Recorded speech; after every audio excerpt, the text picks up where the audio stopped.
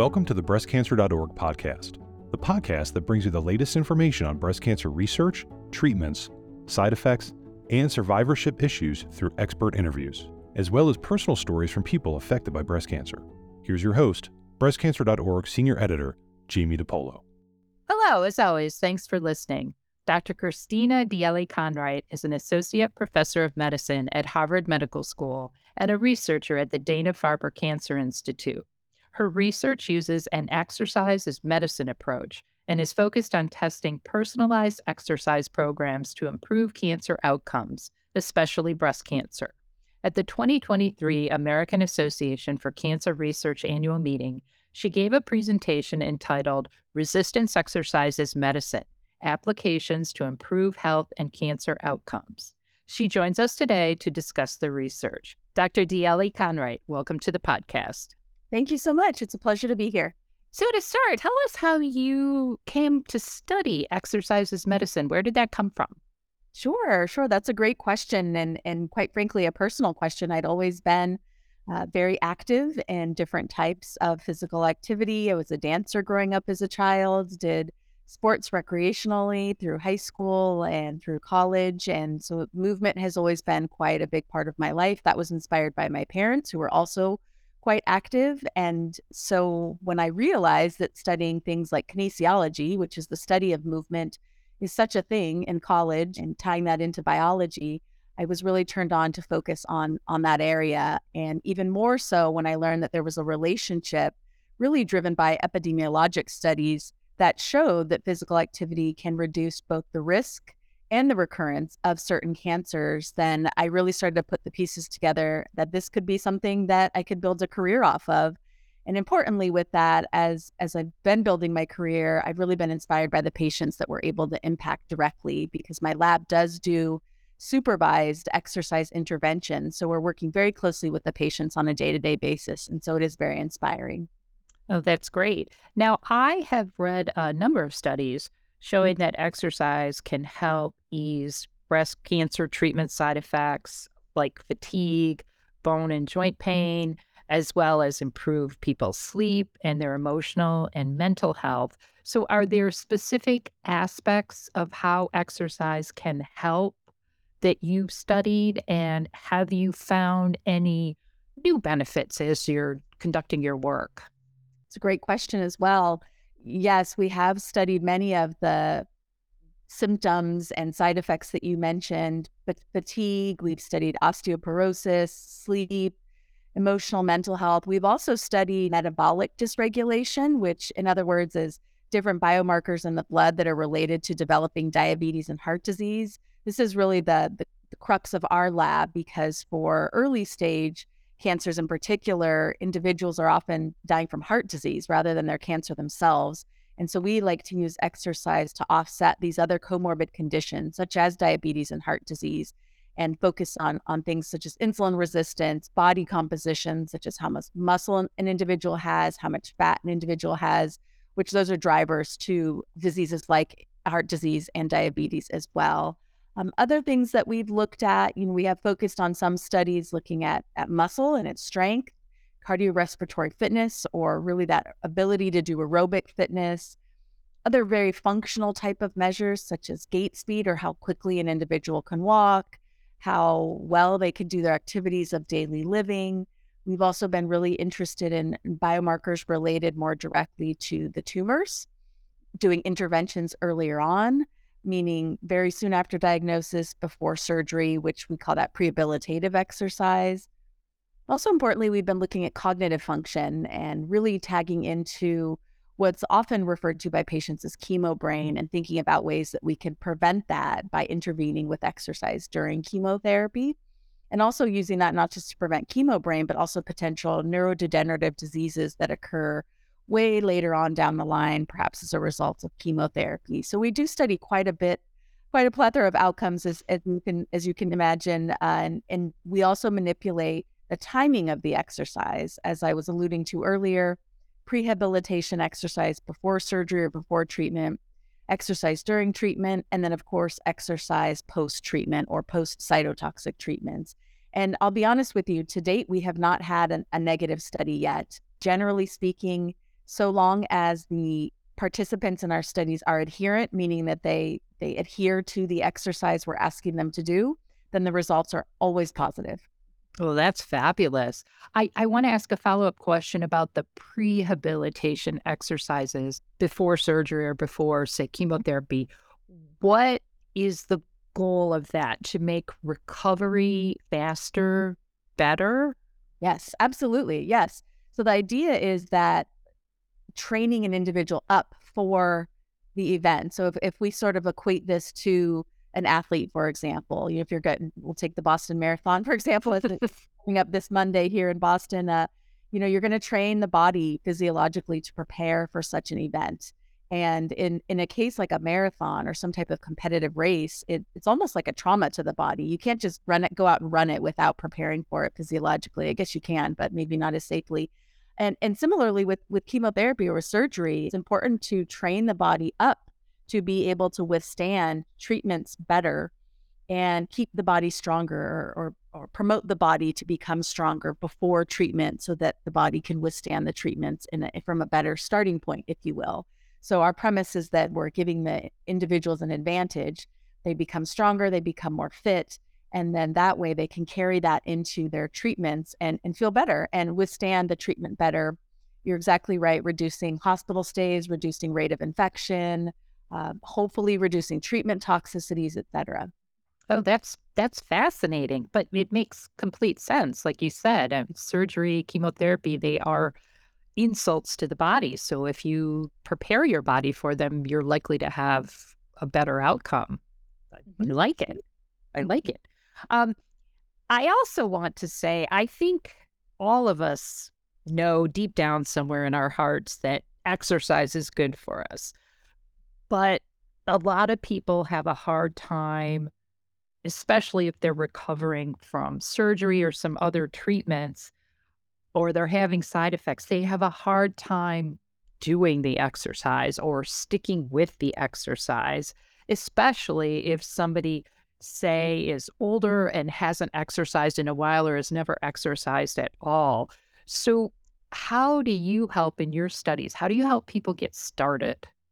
It's a great, great question. So important because we want people to feel encouraged to exercise and not discouraged. And what we do in our research, and perhaps if time permits, I can speak to maybe from more of a lay perspective where individuals are not enrolling in clinical trials. But what we do in our research is we derive and deliver what we call orientation sessions. First off, as you likely know, and the audience probably knows, for any type of research study, the patients go through a consent process, just like they would for surgery. We go through with them the specific details of the study, what's entailed, et cetera, and we do it in quite amount of detail, allow active listening, questions, et cetera, so that they understand what they're going to be signing up for. In addition to that, what we do is these orientation sessions whereby we take the patients through exactly what to expect during the exercise, how to use the equipment, how long the sessions are going to take, how to do the exercises.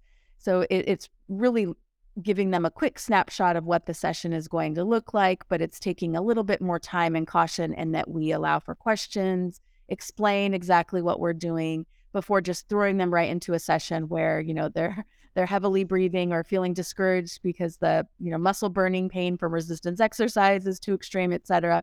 So we ease them into it very carefully, very slowly. We also use an approach often referred to as exercise progression.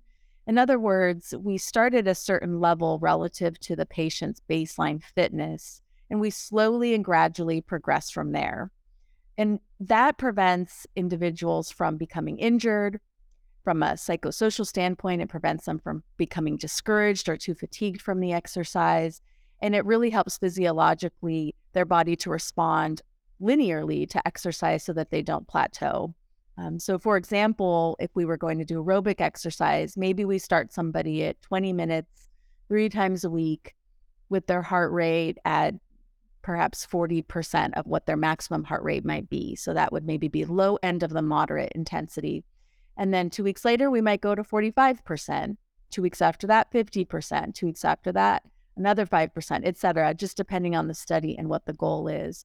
And again, that allows the patients to ease into the exercise safely but then also to continue to stimulate their body physiologically to respond to the exercise.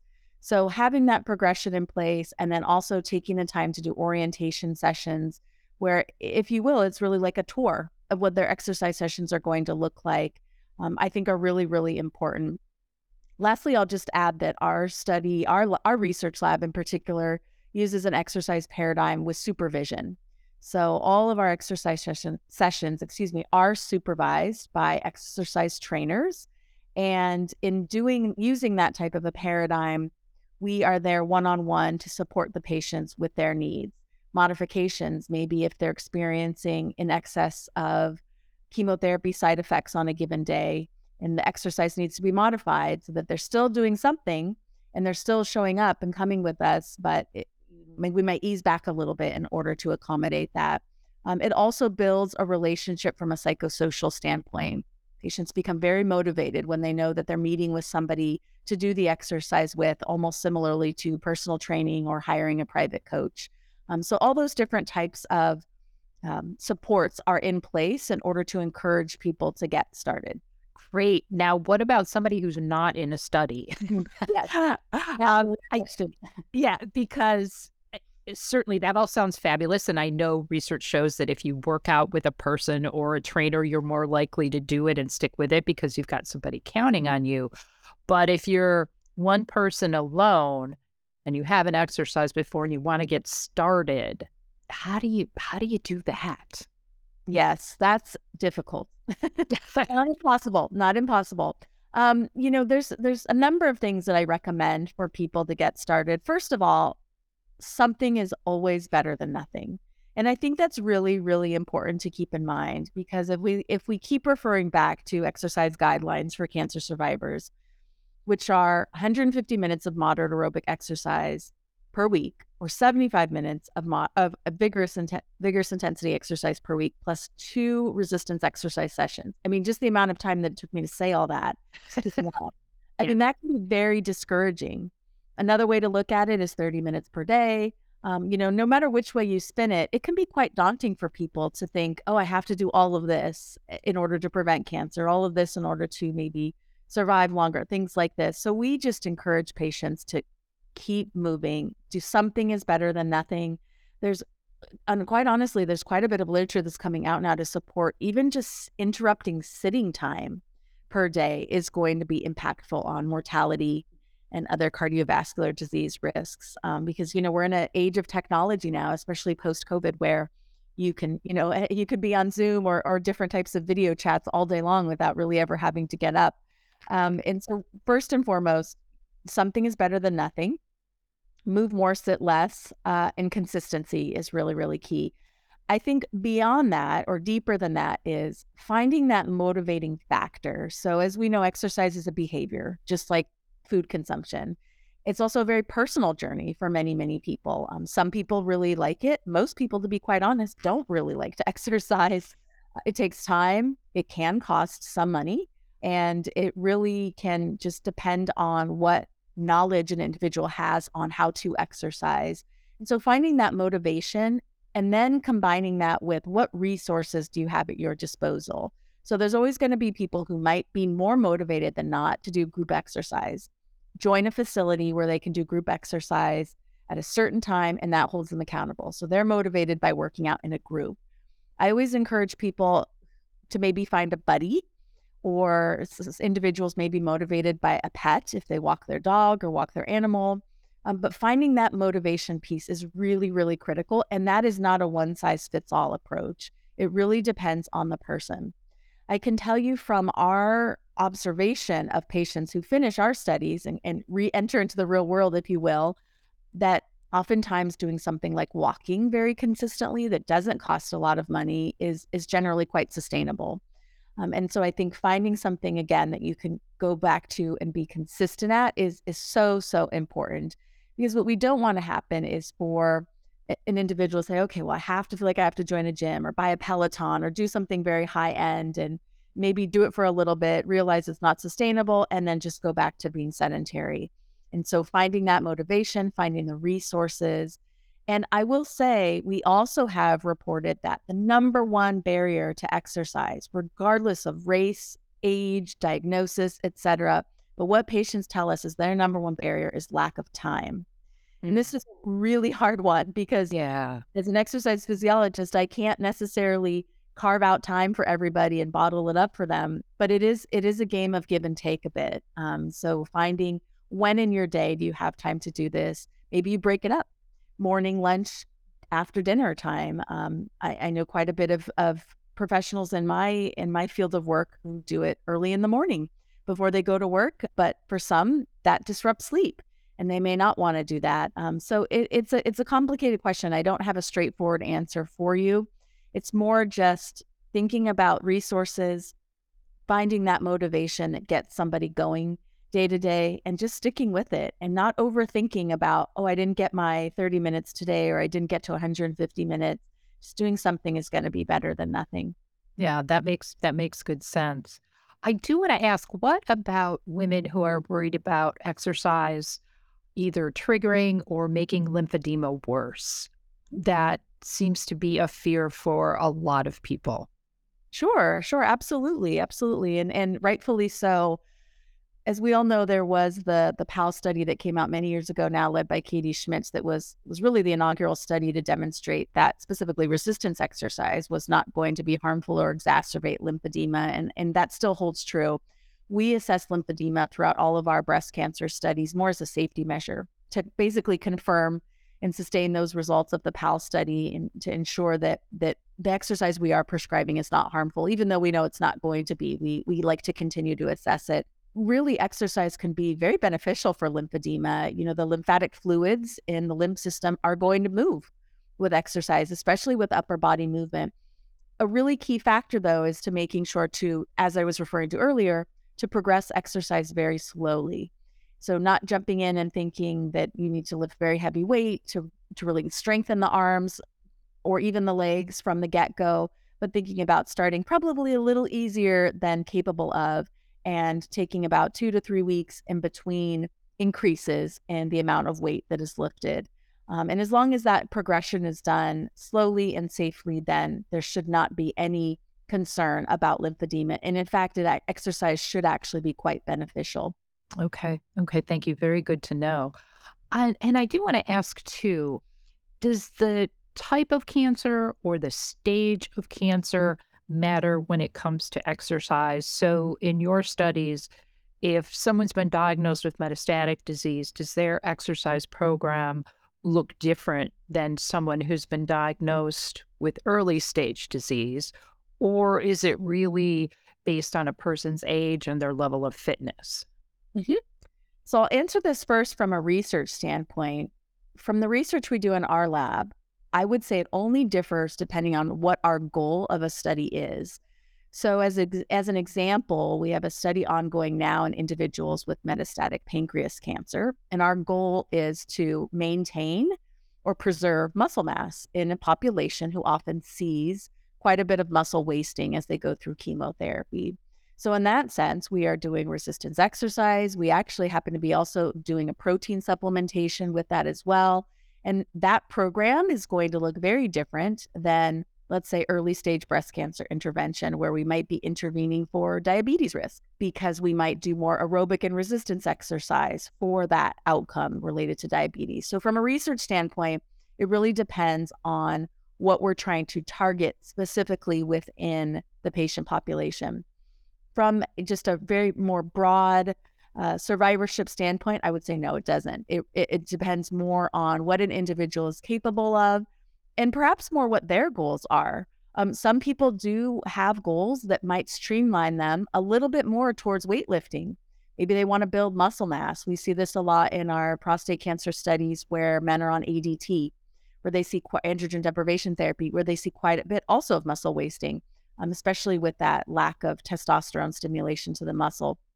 So maybe there's more of a resistance training focus on their exercise program than on the aerobic exercise side of things. But again, it is all relative to their level of fitness. So I would say that doesn't necessarily need to look different, but it might based off of, from a research standpoint, one, the goals of the research, or two, from just a broad survivorship, from any individual looking to exercise, it might be based on their personal goals. That makes sense. That makes sense.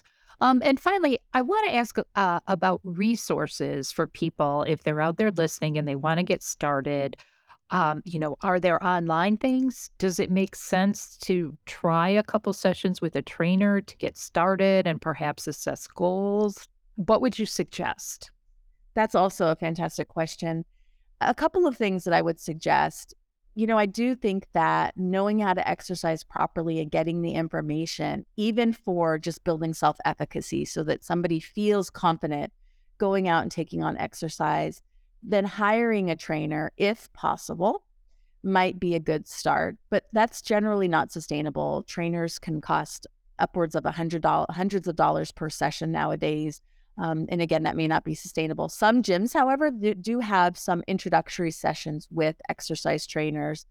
Beyond that, there's so many resources online now for free virtual exercise classes.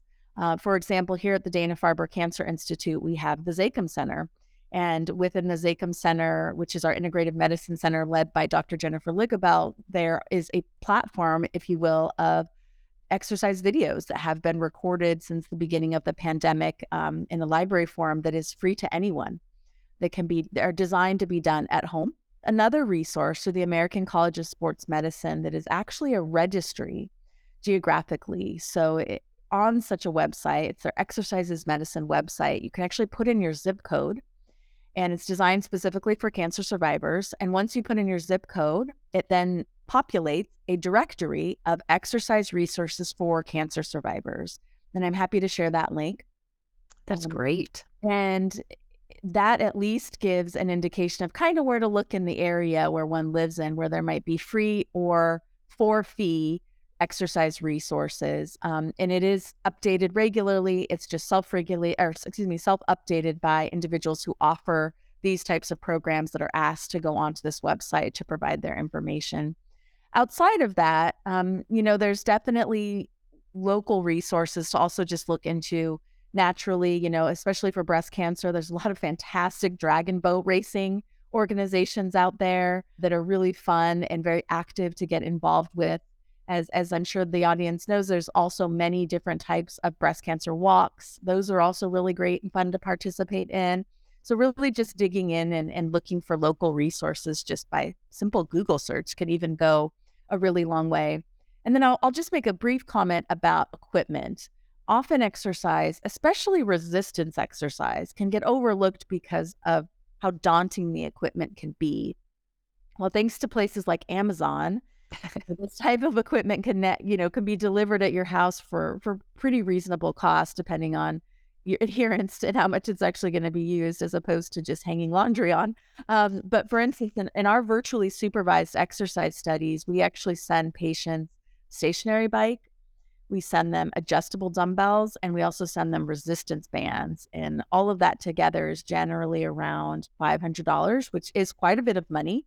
But if you think of that in comparison to things like Peloton or monthly subscriptions or monthly gym membership fees, so if individuals are motivated to work out at home, which again is not going to be for everybody, Amazon's a great resource to find some affordable exercise equipment that's not heavy or clunky, and it's not going to be really high end or high cost. So there's quite a bit that's really evolved over time, thanks to COVID, but even before COVID, just as a result of technology, where there's a lot more mobilization, if you will, of virtual exercise and exercise platforms, exercise apps, things like that are available for people.